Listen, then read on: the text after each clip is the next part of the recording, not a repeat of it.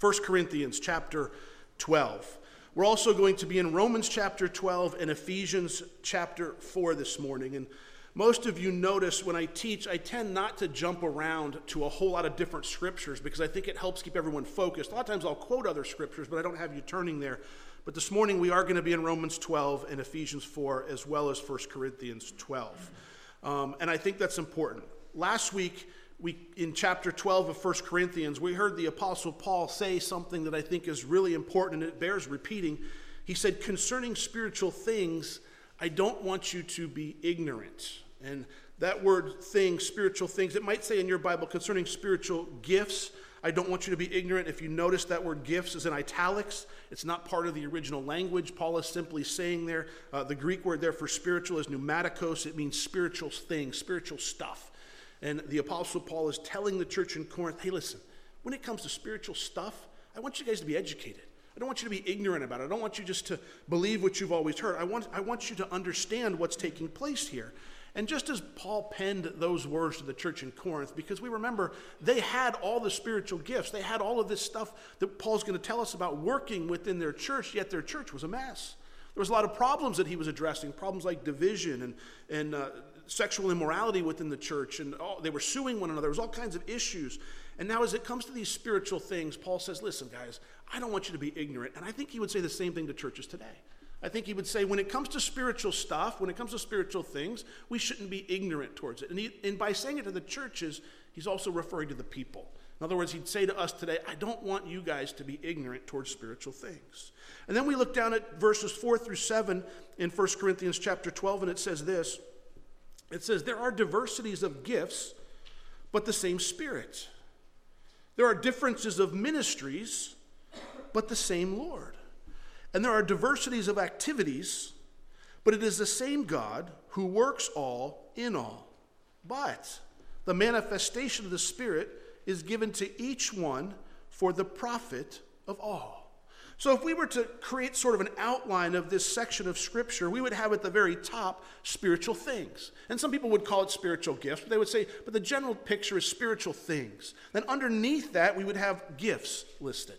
And we would have ministries listed. We would have activities and manifestations. And it's important to remember that these gifts, these ministries, these activities, these manifestations, they're not separate and distinct lists. Instead, there's overlap. So you might find a gift in more than one place, or you might find a ministry in more than one place. You might find the way that it's working. And Paul categorizes all of it under spiritual stuff.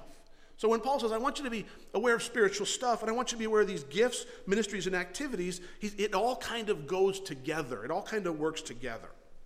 Now, last week I showed you the connection between the passage here in 1 Corinthians and the passage in Romans chapter 12 and Ephesians 4. If you missed that, you can catch it on the internet or ask Kevin for a copy and he can get it for you. I talked about the same Greek words being used to connect different passages, and this week I want to go back to those passages in Romans and in Ephesians, and I want to look at them in detail so we understand exactly what Paul's talking about when he mentions these spiritual things. So when it comes to spiritual gifts, spiritual things, there's three main passages that Paul's going to use to discuss these things with us.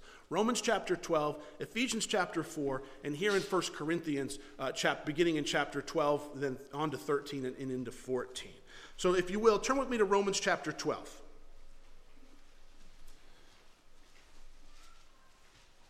Romans chapter 12. Now for the sake of context, I'm going to begin reading in verse 3, but we're going to really pay attention to verses 6 through 8 this morning. So it says this in verse 3, Romans chapter 12, verse 3. For I say, through the grace given to me, to everyone who is among you, not to think of himself more highly than he ought to think, but to think soberly, as God has dealt to each one a measure of faith. For as we have many members in one body, but all members do not have the same function. So we, being many, are one body in Christ, and individually members of one another. So in verses 3 through 5 there, Paul's encouraging us not to think more highly of ourselves than we should. Don't think you're better than somebody else because you have a different gift or a different ministry. Don't think you're better than somebody else because God's using you in a different way than somebody else. You know, we're all working together in the body of Christ. We're all accomplishing different things. So as a church, we can accomplish much. We have lots of different parts, and each part has its own purpose. That's what he's saying the people are like. Yes, we're individuals, but together, and not only within our church, within the entire body of Christ, we make up the body of Christ. Our church only makes up one small part of the body of Christ. There's many other churches that would make up the body of Christ with us. And then looking at verse 6, it says this: having then gifts, differing according to the grace that is given to us, let us use them. If prophecy, let us prophesy in proportion to our faith. Or ministry, let us use it in our ministering. He who teaches in teaching, he who exhorts in exhortation, he who gives with liberality, he who leads with diligence, he who shows mercy with cheerfulness. And there in verse 6, Paul begins to tell us that we all have different gifts. There's different things that are going to be given to us. We don't choose our gifts. They're given to us by the Lord. Remember, the Greek word there in Romans 12 for gifts is the same Greek word that we find in 1 Corinthians chapter 12, verse 4. The Greek word is charisma or charisma, or it's where we get our English word charisma from. It means to give graciously and freely. Now, typically when someone says spiritual gifts, everyone thinks of what? Speaking in tongues. Did you notice that wasn't in this list? It's not there, okay? It will be there later on in our study, but it's not there right now in this list. The gifts are given by the Lord graciously. They're given freely. I've come to understand that when it comes to these spiritual gifts, these spiritual things, most people really don't understand them. They're ignorant towards them. And the Apostle Paul doesn't want us to be ignorant towards them. Or they're afraid of them. Or they've seen them operate in a way that is ungodly or unbiblical. Or they've seen something that's freaked them out and they thought, well, that's just plain out weird. You see, my goal, my hope in this study is the reason we're going back to 1 Corinthians 12, Romans 12 and Ephesians 4, is I want to look at all of the areas together. So this morning we're going to look here at Romans 12, and I want to talk to you a little bit about these gifts. Before I do, listen to what Warren Wiersbe said about spiritual gifts. I like this. He said, spiritual gifts are tools to build with, not toys to play with or weapons to fight with. Spiritual gifts are tools to build with. They're not toys that we play with, and they're certainly not weapons that we should fight with or fight over. So let's look at this list that Paul lays out for us in Romans chapter 12. He starts out with prophecy. Prophecy. Now, what does this word mean, prophecy? It certainly does mean the foretelling or telling the future, but it also has a secondary, just as prominent meaning. It means forthtelling or telling forth God's word.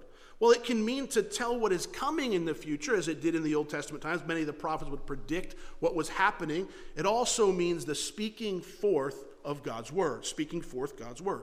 Now, oftentimes, if you know, there's some people who have classified the gifts, well, they're miraculous gifts or they're sign gifts and they're not for today. Sometimes people have said that, and oftentimes people who believe those things, they've come to this gift of prophecy and they just define it as preaching. In other words, someone's preaching, they're prophesying. They've used it synonymously, and that's not really what Paul's meaning here. And it's commonly defined that way, but it's not completely accurate. Let me explain to you why. There's a Greek word for preaching.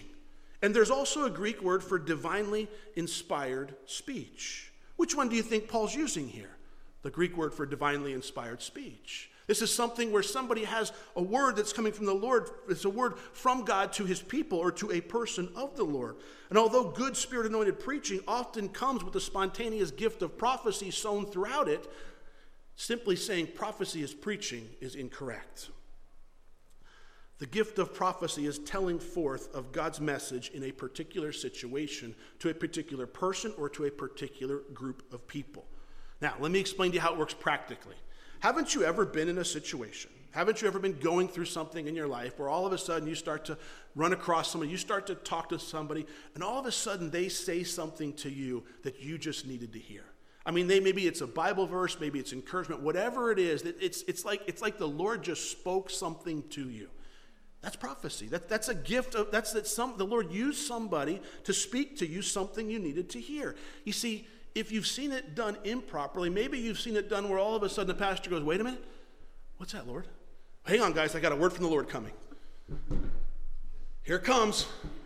All right, there's somebody in a red shirt, and I know that you're going through That's nonsense. Why does it have to be this made up into this big show? Oftentimes it's just said through common speech. A lot of times the person that was even prophesying might not even know they're prophesying. They're just saying, maybe they're just quoting their verse from their morning devotion. And that's just the thing that you needed to hear. It's just that encouragement that you needed. It also doesn't mean that somebody has to put a title in front of their name. I'm from now on, you can refer to me as the Prophet Rob. No, that's ridiculous. It just means if the Lord speaks something through you to somebody else, just take it for the Holy Spirit did something through you. You don't have to put a title and call yourself something. You don't have to go to a school of special ministry and now get a title put in front of you. As a matter of fact, when I run across somebody who introduces themselves, or I hear that title in front of the name, it always kind of makes me pause and go, who are they promoting? Promoting themselves, or are they promoting the Lord? Is it the Lord doing the work, or is it them doing the work? Let me give you another example, because I think this is important. Sometimes people will come up to me after church, and they'll say, hey, that thing that you said, that example that you gave, it really ministered to my heart, or it really spoke to my heart. Or sometimes they'll even say, how'd you know? Were you talking about me? Did my husband tell you? Did my wife tell you? No. That's the Lord that just spoke something. And oftentimes they'll say, hey, this thing you said, and I'll go back and go, I don't really remember saying that. And I'll even sometimes look at my notes, and it's not really in my notes either. It's just something the Lord said that somebody needed to hear. And I'm convinced sometimes I mess up in my words, and the Lord fixes them from my mouth to your ears. Because sometimes I've been sitting here going, man, I think I said that wrong, but I'm not sure. And I've gone back and listened and go, no, I said it right. But see, I think the Lord has a way of doing that. He knows what you need to hear. And if he uses me or uses somebody else, it's just, let's not make these things more difficult than they really are. The Lord works naturally supernatural. It doesn't always have to be with the big dog and pony show attached to it. I believe also, well, let me say this. Sometimes people will come up to me and they'll say to me, I have a prophecy for you. I have a word from the Lord for you. I have something the Lord has put on my heart to tell you. You know what I do in that situation? I listen. I want to hear it. I want to hear what they might have to say. It might really be from the Lord, but it might not be either. So I want to listen to what they have to say, and I take what they have to say, and I stick it in the back of my head, and I go, you know what, that could be true. It's possible that the Lord's trying to tell me something, and I'm not listening, and he brings someone alongside to tell me the same thing. Or it's also possible that somebody's trying to derail me. You see, here's what I know for a fact.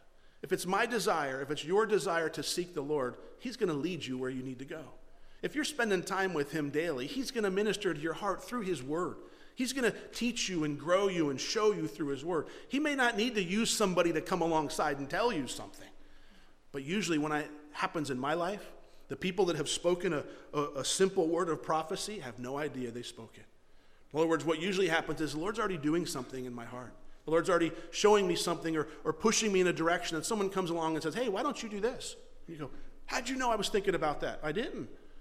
And you go, oh, maybe the Lord's trying to encourage me there. Maybe the Lord's trying to get me to step out in faith or something like that. But I also believe that if I'm seeking the Lord doesn't necessarily need to use somebody else to speak to me.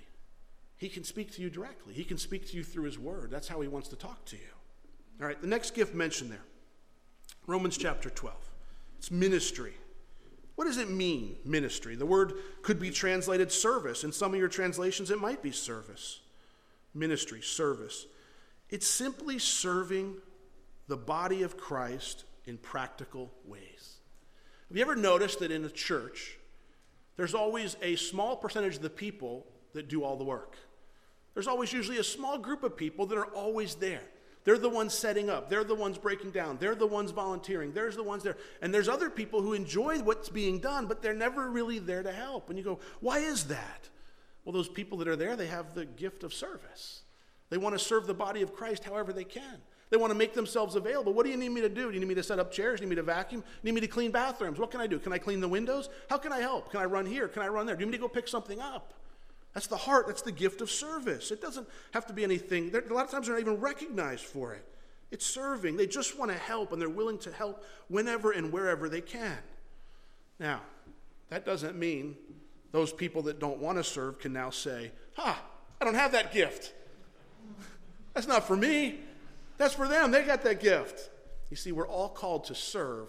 Some people are just gifted with the ability, and they're the ones that are always serving. You will find that when you get here, there's certain people that are already here. When you leave, those people, they're still here. They're usually the first to get here, the last ones to leave. They're here putting food out for us to enjoy. They're here making coffee. They're here saying, I just want to serve the body of Christ. They got a gift of service. They enjoy doing it. And you'll probably look, if you were to look into their life, it's not just here, it's everywhere. They serve at home. They want to make people feel comfortable. It's a gift that they've been given. Now, the next two gifts that Paul mentions there in Romans chapter 12 are teaching and exhortation. Teaching is the giving of instructions or explaining things to people, and exhortation is the encouragement to do those things that have been taught. Those gifts go together. Teaching is the explaining of something.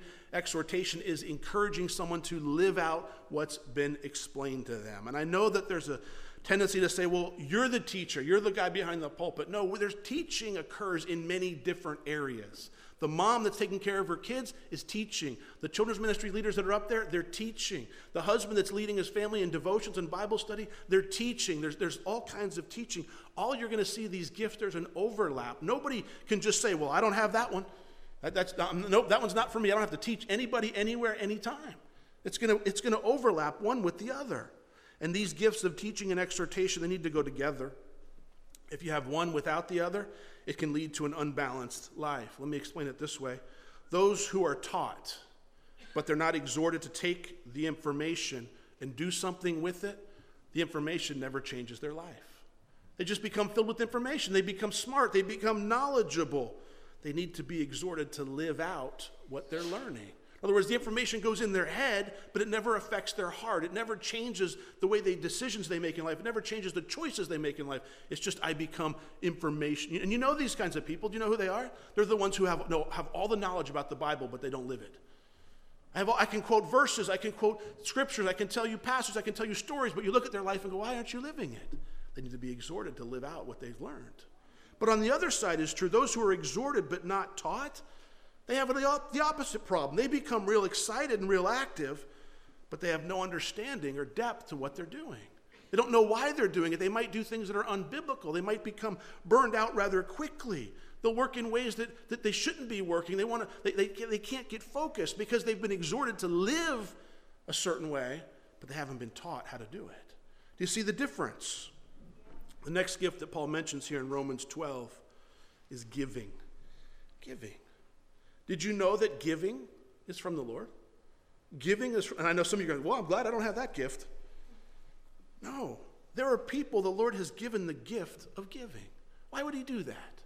Why would he give some people the gift of giving? So they can provide financial resources for the body of Christ or for the things that the Lord wants to accomplish. This is above and beyond the normal giving. We're all called to be cheerful givers. We're all called to give to the Lord. But there are some people who just love to give to the Lord. And please don't equate that with a dollar amount. Just because somebody gives to the Lord, we don't look at the dollar amount. We look at what it costs somebody to give what they're giving. There's some people who will give to the Lord in a way where it leaves them without. And you can't look at, see, let me put it to you this way. Let's say that this past year, let's say you had a really good financial year and you made $1 million. And let's say that you go, well, I'm going to give 10% to the Lord. And you give $100,000 to the Lord, a little bit here, a little bit there. You spread it around and do a lot of good work. What did that really cost you? You lived on $900,000 last year or this year. Anybody have trouble living on $900,000 in a year? I think we could all probably pretty well do that pretty easily. We could get used to that, couldn't we? But what if you only made $30,000 last year or $20,000 and you decided to give 10% of $2,000 or $3,000? That would cost you a lot more than it would for the person who made $1 million last year. Same percentage, but the cost would be much greater. So we don't equate giving to the dollar amount. We equate it to what it's costing. Some people are willing to do without so they can fund the things that the Lord is working. They just love giving to the Lord. They just want to give to the Lord. They do it cheerfully. They just can't wait to do it. Paul says, if you have the gift of giving, you're to give liberally. Give a lot. Give unto the Lord. But do you know what happens if you have that gift and don't give liberally? You know what will happen? When someone's called and gifted to be a giver, and they stop giving liberally, they will often see their resources dry up. In other words, you have the resources because the Lord's called you to give them. When you stop giving, why would he continue to give you the resources? Most of you guys know, or maybe you haven't, I'll tell you, I don't take a salary from our church. I don't get paid anything to be here. I don't get paid a dime to do it. Don't get me wrong, I get paid in eternity. And that's a place where stored up in heaven. But the reason I'm able to do that is because I'm involved in some businesses down in Florida that are providing financially for my family. The Lord's provided that way for me to support the family through that and not need to burden the church with a salary to support my family and I. Do you know that I'm smart enough to know that the reason those businesses are doing well is because I'm doing the Lord's work here? Because if I was to quit doing the Lord's work here, I wouldn't surprise me one bit if those businesses started doing poorly. You see, I understand the way the Lord works. Instead of taking from the church, I get to give to the church. So instead of taking financially from the church, I get to give financially to the church. And instead of taking from the church, I get to give my time. I get to give my life, my efforts to what I'm doing up here. And the reason I can do it is because of what's happening down there. And I see that the Lord's got his hand in all of it, and it all works together. When someone who's called to give and stops giving, it doesn't surprise me when their financial resources dry up. I can tell you personally, there's been one time in my life where I stopped giving to the Lord after the Lord prompted me to do so. Rebecca and I were moving from one area of Florida to the next. We went to, we were moving around. When we got to the new place we were living, we went from church to church to church. We're trying to find a local church. We wanted to go. We wanted to be a part of a church. And we went to different churches. And during that time, I stopped giving at all. I didn't mean to. We weren't in a church long enough to really start giving. And I stopped giving. At the end of that year, I looked back, and you know what I found? I found ourselves in credit card debt. For the first time in our life, we've been in credit card debt. I thought, man, this is crazy. How did we get in credit card debt? How is this possible? What happened? I thought, how did we get behind? Well, the next year we got part of a church, and I began giving regularly to the church. You know what happened by the end of the second year? We were out of credit card debt. We didn't do anything different. We didn't set out on a plan. It was just something the Lord did. And I'm convinced I was giving and he was providing, and he does that sometimes supernaturally and miraculously. Now, the next thing that Paul mentions there in Romans chapter 12 is leads, or leading with diligence. I like that he puts those two together, that those who have the gift of leading must lead diligently. It's really easy for someone in a leadership position to get discouraged. It's really easy for them to go, you know what, it's just not worth it. It's just, I'm tired of leading this company, I'm tired of leading these people, I'm tired of leading this family. It becomes very easy, but Paul says, no, you've got that gift, you better do it diligently. You better continue at it. You must continue. If you're called to lead, whether it be your family, your company, your business, your employees, here in the church, you must persevere, is what Paul's saying. You have to persevere. And finally, here in Romans chapter 12, Paul mentions the gift of mercy. And he mentions it, mercy with cheerfulness.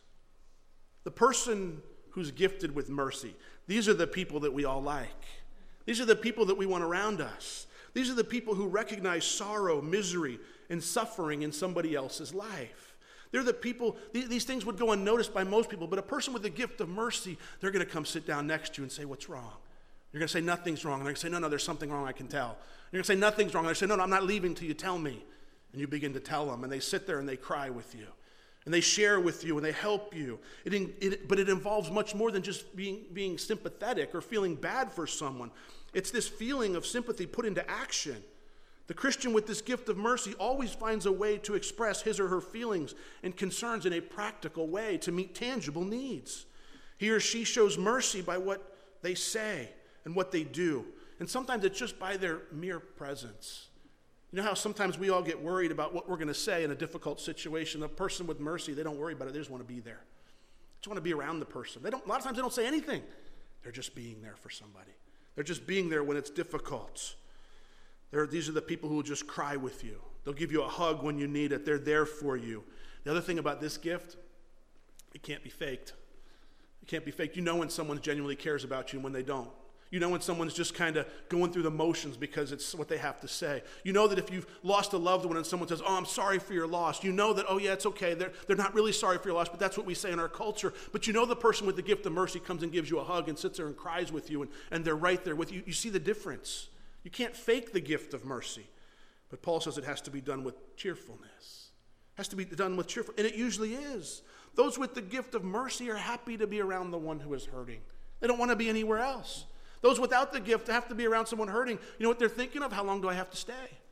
What's the appropriate amount of time before I leave? Can I get out of here pretty soon? I got things to do. The person with the gift of mercy, they're going to be there all day long if they need. Whatever you need, I'm here for you. Whatever you need. They have that special ability just to be there. Who's the greatest comfort in your life? Who's the one person that you want around? That's the person that's going to have the gift of mercy in your life. That's the person that you want there for you. Back in 1 Corinthians chapter 12, verse 4, it said this. It said, there are diversities of gifts, but the same Spirit. Those gifts that Paul's referring to, I believe they're right there in Romans chapter 12. That's what we looked at. Then in verse 5, it says this. It says, there are differences of ministries, but the same Lord. I believe the ministries that Paul is referring to are the standing offices or the positions in the church. We find those offices or ministries listed in Ephesians chapter 4. So turn with me to Ephesians chapter 4. It's just a few books to the right.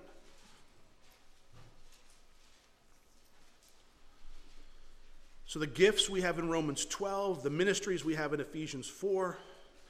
I'm going to pick up in verse 7 for the sake of context, but our focus will really be verses 11 through 12 here in Ephesians. But to each one of us grace was given according to the measure of Christ's gift. Therefore he says, when he ascended on high, he led captivity captive and gave gifts to men. Now this, he ascended, what does it mean? But that he also first descended into the lower parts of the earth. He who descended is also the one who ascended far above all the heavens, that he might fill all things. Now notice verse 11 with me. He himself gave some to be apostles, some prophets, some evangelists, some pastors and teachers, for the equipping of the saints for the work of the ministry, for the edifying of the body of Christ, till we all come to the unity of faith and the knowledge of the Son of God, to a perfect man, to the measure of the stature of the fullness of Christ. Some people, some of our brothers and sisters in Christ, they look at this list and they say, well, apostles and prophets, they're no longer in existence. They were only around to set the foundation of the church. Today, we're left with evangelists and pastors, teachers. Others would look at this list and they'd say, no, that's not true. The apostles and the prophets are still around for today. Maybe they haven't been in operation the way the Bible says, but they're still around. Who's right? Who's right? Well, here's my take on these things, and let's read it again with these very questions in mind. The question that we need to first ask is, why do we have these offices? And look at verse 12. For the equipping of the saints, for the work of the ministry, for the edifying of the body of Christ. The next question we ask is, are these offices still in existence, or how long will we have these offices is a better question. Look at verse 13. Till we all come to the unity of the faith and of the knowledge of the Son of God, to a perfect man, to the measure of the stature of the fullness of Christ. Have we reached that point yet? I don't think so. I don't believe we have. So they must be active. But I'm afraid that these offices of apostles and prophets have not been portrayed in the proper manner within the churches. They've brought glory to the man, and they've not served to equip the people for the work of the ministry, like the scripture says here. They're supposed to be equipping the saints and maturing the people in the church. Instead, they've served as positions to wrongfully direct people. Rather than to help people mature in their faith and serve the Lord, they've been positions that have been held high where men have been honored above God or even before God. Let me say this, just so I'm clear. The original 12 apostles had a very, very unique calling. They were chosen by the Lord to begin the church. The very definition of the word apostle means sent ones, or one sent out. And I believe there are apostles today, people who have been sent out with the gospel message. But I do not believe that the apostles today hold the same authority as the original apostles did. They're different. It's a different group. A missionary who goes cross-culture with the gospel could be called an apostle. He's sent out. He's going to a place where the gospel doesn't exist, or where it hasn't been heard, and he's setting up churches where there are none. but it doesn't mean that he holds the same authority as the original apostles did. I like to think of it this way. It's easy for me to understand. The 12 original apostles, they were the apostles. The rest of us were the B-apostles. Okay, they're the A team, we're the B team. I like to think of it that way. They have an authority and something that we never had. You know what that is? They spent time with Jesus Christ when he walked on this earth. They walked with him from the time of John the Baptist until his death and his resurrection and his ascension. They saw him. Nobody on earth today can say they did that. Therefore, they hold a special place of authority that nobody today can fill. Now, whenever anybody wants to give them the title, they give themselves the title as an apostle. Apostle so-and-so is coming. Apostle so-and-so had this to say. I think that's a little weird. Why do you need to give yourself a title of an apostle? If you're a sent one, be sent, but why do you need to call yourself that? It doesn't really make sense to me. Apostles is how they were known. I can't imagine, Peter and John. Apostle Peter, nice to meet you again. Apostle John, good to see you too. I don't think it was that way. I think it was Peter and John. I think they were on a first name basis when they would talk to one another, when they would write letters. I don't think they were writing back and forth with the title of apostle. It was just the role that they fulfilled of being sent out. I'm pretty sure today nobody alive can fill that role. It's why that I believe and I can say strongly, yes, there are those who are sent with the gospel, but they do not serve the same role or they hold the same authority as the original apostles do. But because they don't hold that authority, I don't think we should say, no, there's no more apostles. They don't exist. I think they do exist. There's people being sent out.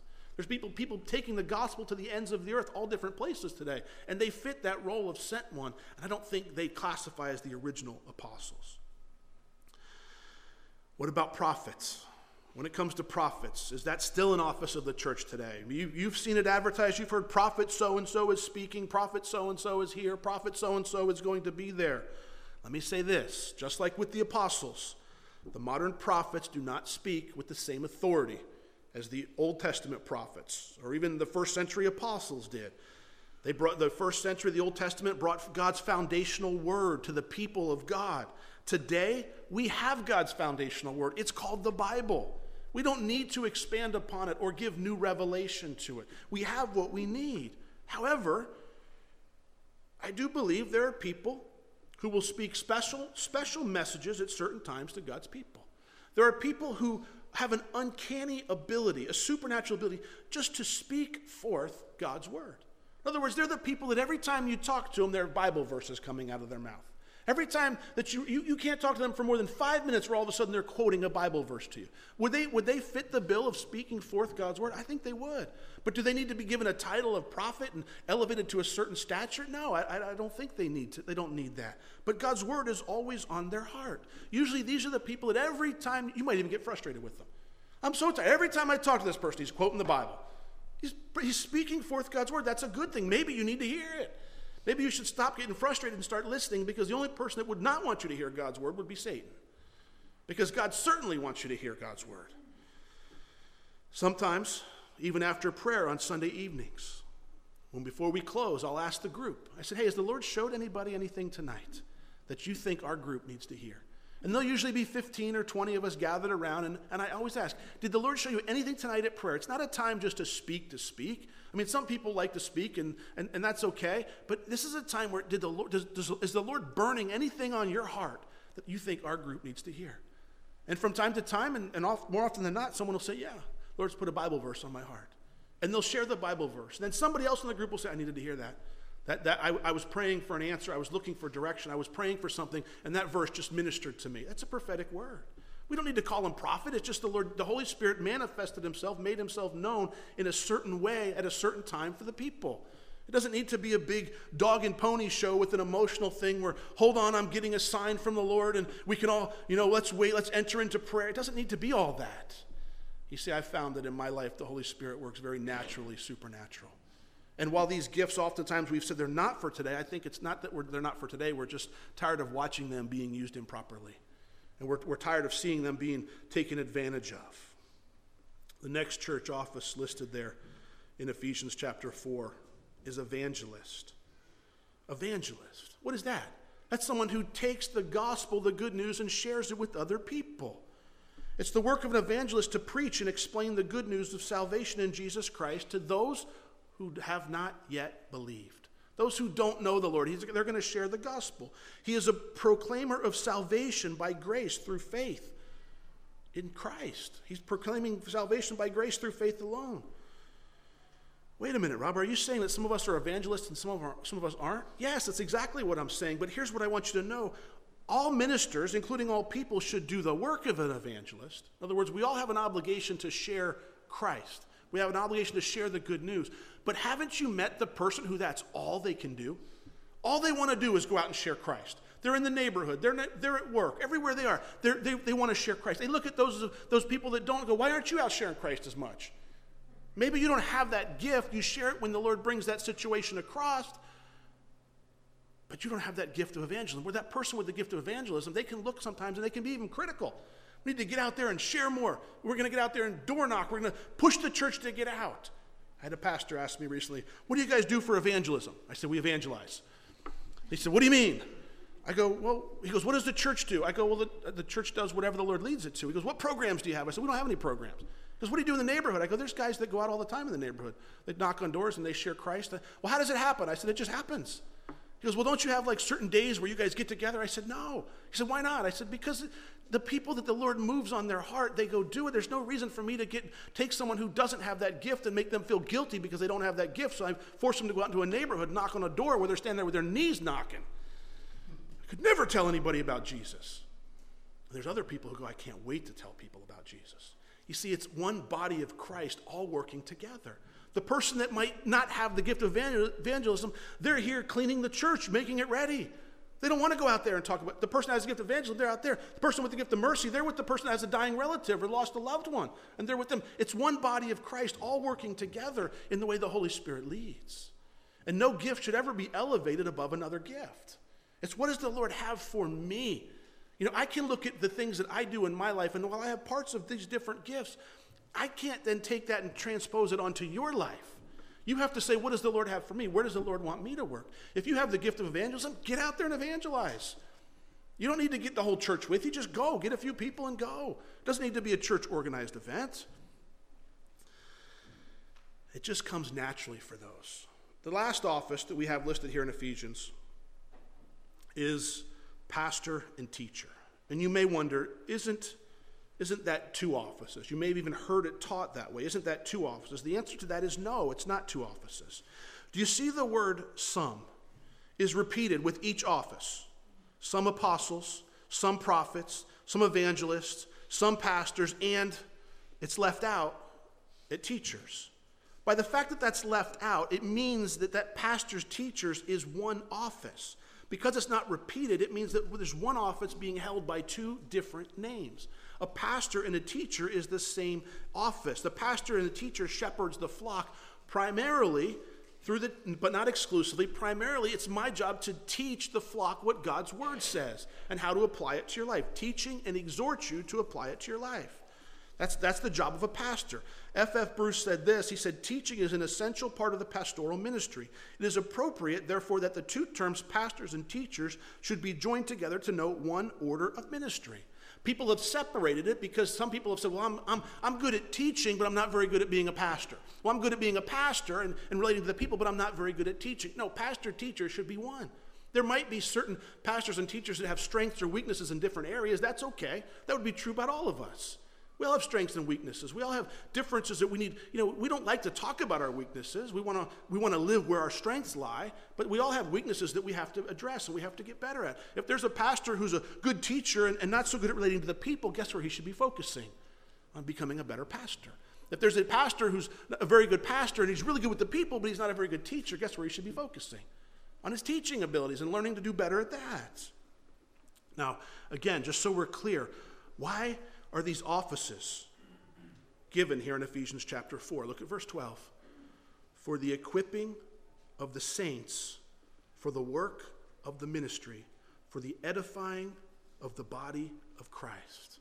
Why are they given? The purpose of these gifts of leadership is clear. It's so that the saints, so that God's people might be equipped for the work that God's called them to do.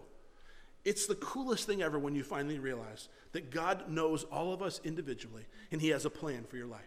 He created you, he designed you, you were birthed, and he has specific things that he wants you to accomplish. But you need his help to accomplish it. He gives you a choice. You can go through this life on your own and live however you want and do whatever you want, but you also can look and go, you know what, Lord? I realize I'm not just here so that I can do this job that I'm doing. I'm not just here simply so I can have a family. Lord, what is it that you want for me? And when you reach that point in your life and you go, Lord, what is it that you want for me? And you begin to seek his will for your life, things start to change. You start to change. Your will start to change. I can promise you, I never in a million years thought that I was going to go from being in law enforcement in South Florida to planting a church in Cumberland. Never did those two paths cross. There's no connection there. There's no way that even fits together. But I did also come to a point in my life where I said, you know what, Lord? I realized that you didn't just create me to be a police officer. You didn't just create me to have a family. There's something more that you have for me. And will you show me what that is? As I set out on that multi-year journey, he began calling me to be a pastor. I began to respond in obedience to it, and it has been an amazing thing. I had my whole life planned out.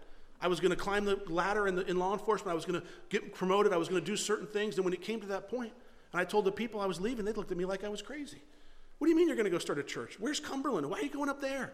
That's what the Lord calls. That's what the Lord's calling me to do. That doesn't make any sense in the average person's mind. You see, the reason that we have these gifts, the reason that we have these ministries is to equip the saints. That's you guys. That's you. Equip the saints for the work of the ministry, for the edifying or the building up of the body of Christ. When you guys grab hold of the spiritual gifts and the spiritual things the Lord has given you, and you allow him to work through you naturally, supernatural. I know you think, those words don't go together. They really do when it comes to the Holy Spirit. He allows to work through you. The whole body of Christ is built up. And you might think, well, how does that work? Well, just think about what we've accomplished here in Calvary Chapel, Cumberland. Think about our radio station. Our radio station is ministering to the entire body of Christ. All of them. It's ministering to people that will never come to our church. It's okay. They have churches. We don't need them. Not that we don't care about them, but they have churches. But we're ministering to a whole group of people that will never set foot in these doors, and that's wonderful. We're building up the entire body of Christ because we've got these gifts in operation here. You see, too often they're made weird. They're made strange. They're put on a pedestal. And just let the Lord work. Let the Lord do what he's going to do in your life, and you'll be amazed by it. But you have to respond in obedience. How long will these gifts be around? Look at verse 13. Till we all come to the unity of the faith and the knowledge of the Son of God, to a perfect man, to the measure of the stature of the fullness of Christ. The purpose of these gifts, it's so clear. It's to build up the body of Christ. How long will they be around? I don't think they've gone away. I think they're still here, although I think they've been used and portrayed improperly. Pastor Chuck Smith said this. He said this about the church. The primary purpose of the church isn't to convert sinners to Christianity, but to perfect. That means to complete and mature the saints for the ministry and the edification of the body. The primary purpose of our church, yes, it's to get people saved, but the primary purpose is to get you guys to grow up in the Lord. To grow up, to become mature believers, to become mature Christians. And I get the privilege of sitting and looking out over our congregation. I know most of you personally, and you've shared with me what God's doing in your life. It doesn't get shared across the aisle all the time because we don't like to talk about that. But I get the privilege of saying, wow, I know what the Lord's doing in this life. I've seen what the Lord's doing in that life. I've seen the change in this person. I've seen the growth in this family. I see what the God's doing there. It's unbelievable. That's the purpose of the church. If the purpose of the church is only for salvation and to bring people in, then the Christians never mature to who they need to be to accomplish God's will in their life. Do you see the difference? We need to have both, bringing people in, but maturing. How do we mature? Teaching the Word of God. That's why we do it the way we do, chapter by chapter, verse by verse, section by section, here a little, there a little. We're going to learn and we're going to grow in the things of the Lord together. That's how it works. And as we grow, the Spirit works and we begin growing together, edifying the entire body of Christ. Now let's turn back to 1 Corinthians chapter 12. In verse 4 of 1 Corinthians chapter 12, it says, there are diversities of gifts, but the same Spirit. That's Romans 12. Write that right next to it. Verse 5, there are diverse differences of ministries, but the same Lord. Right, Ephesians chapter 4 next to that. Verse 6, it says there are diversities, energesio is the Greek word there, of activities, but in the same God who works all in all. You can write, that's right here, 1 Corinthians chapter 12, verse 7, but the manifestations of the Spirit is given to each one. Why? For the profit of all. the activities or the manifestations of the Holy Spirit are found right here in 1 Corinthians chapter 12. The word manifest, what does it mean?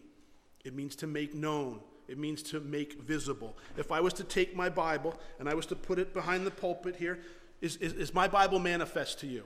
No, it's here. I have a Bible, right? And you say, but can you see it? You can't. I just made it manifest to you. All it is simply is this: the Holy Spirit will make himself known in different ways in different people's lives throughout the course of their walk with the Lord.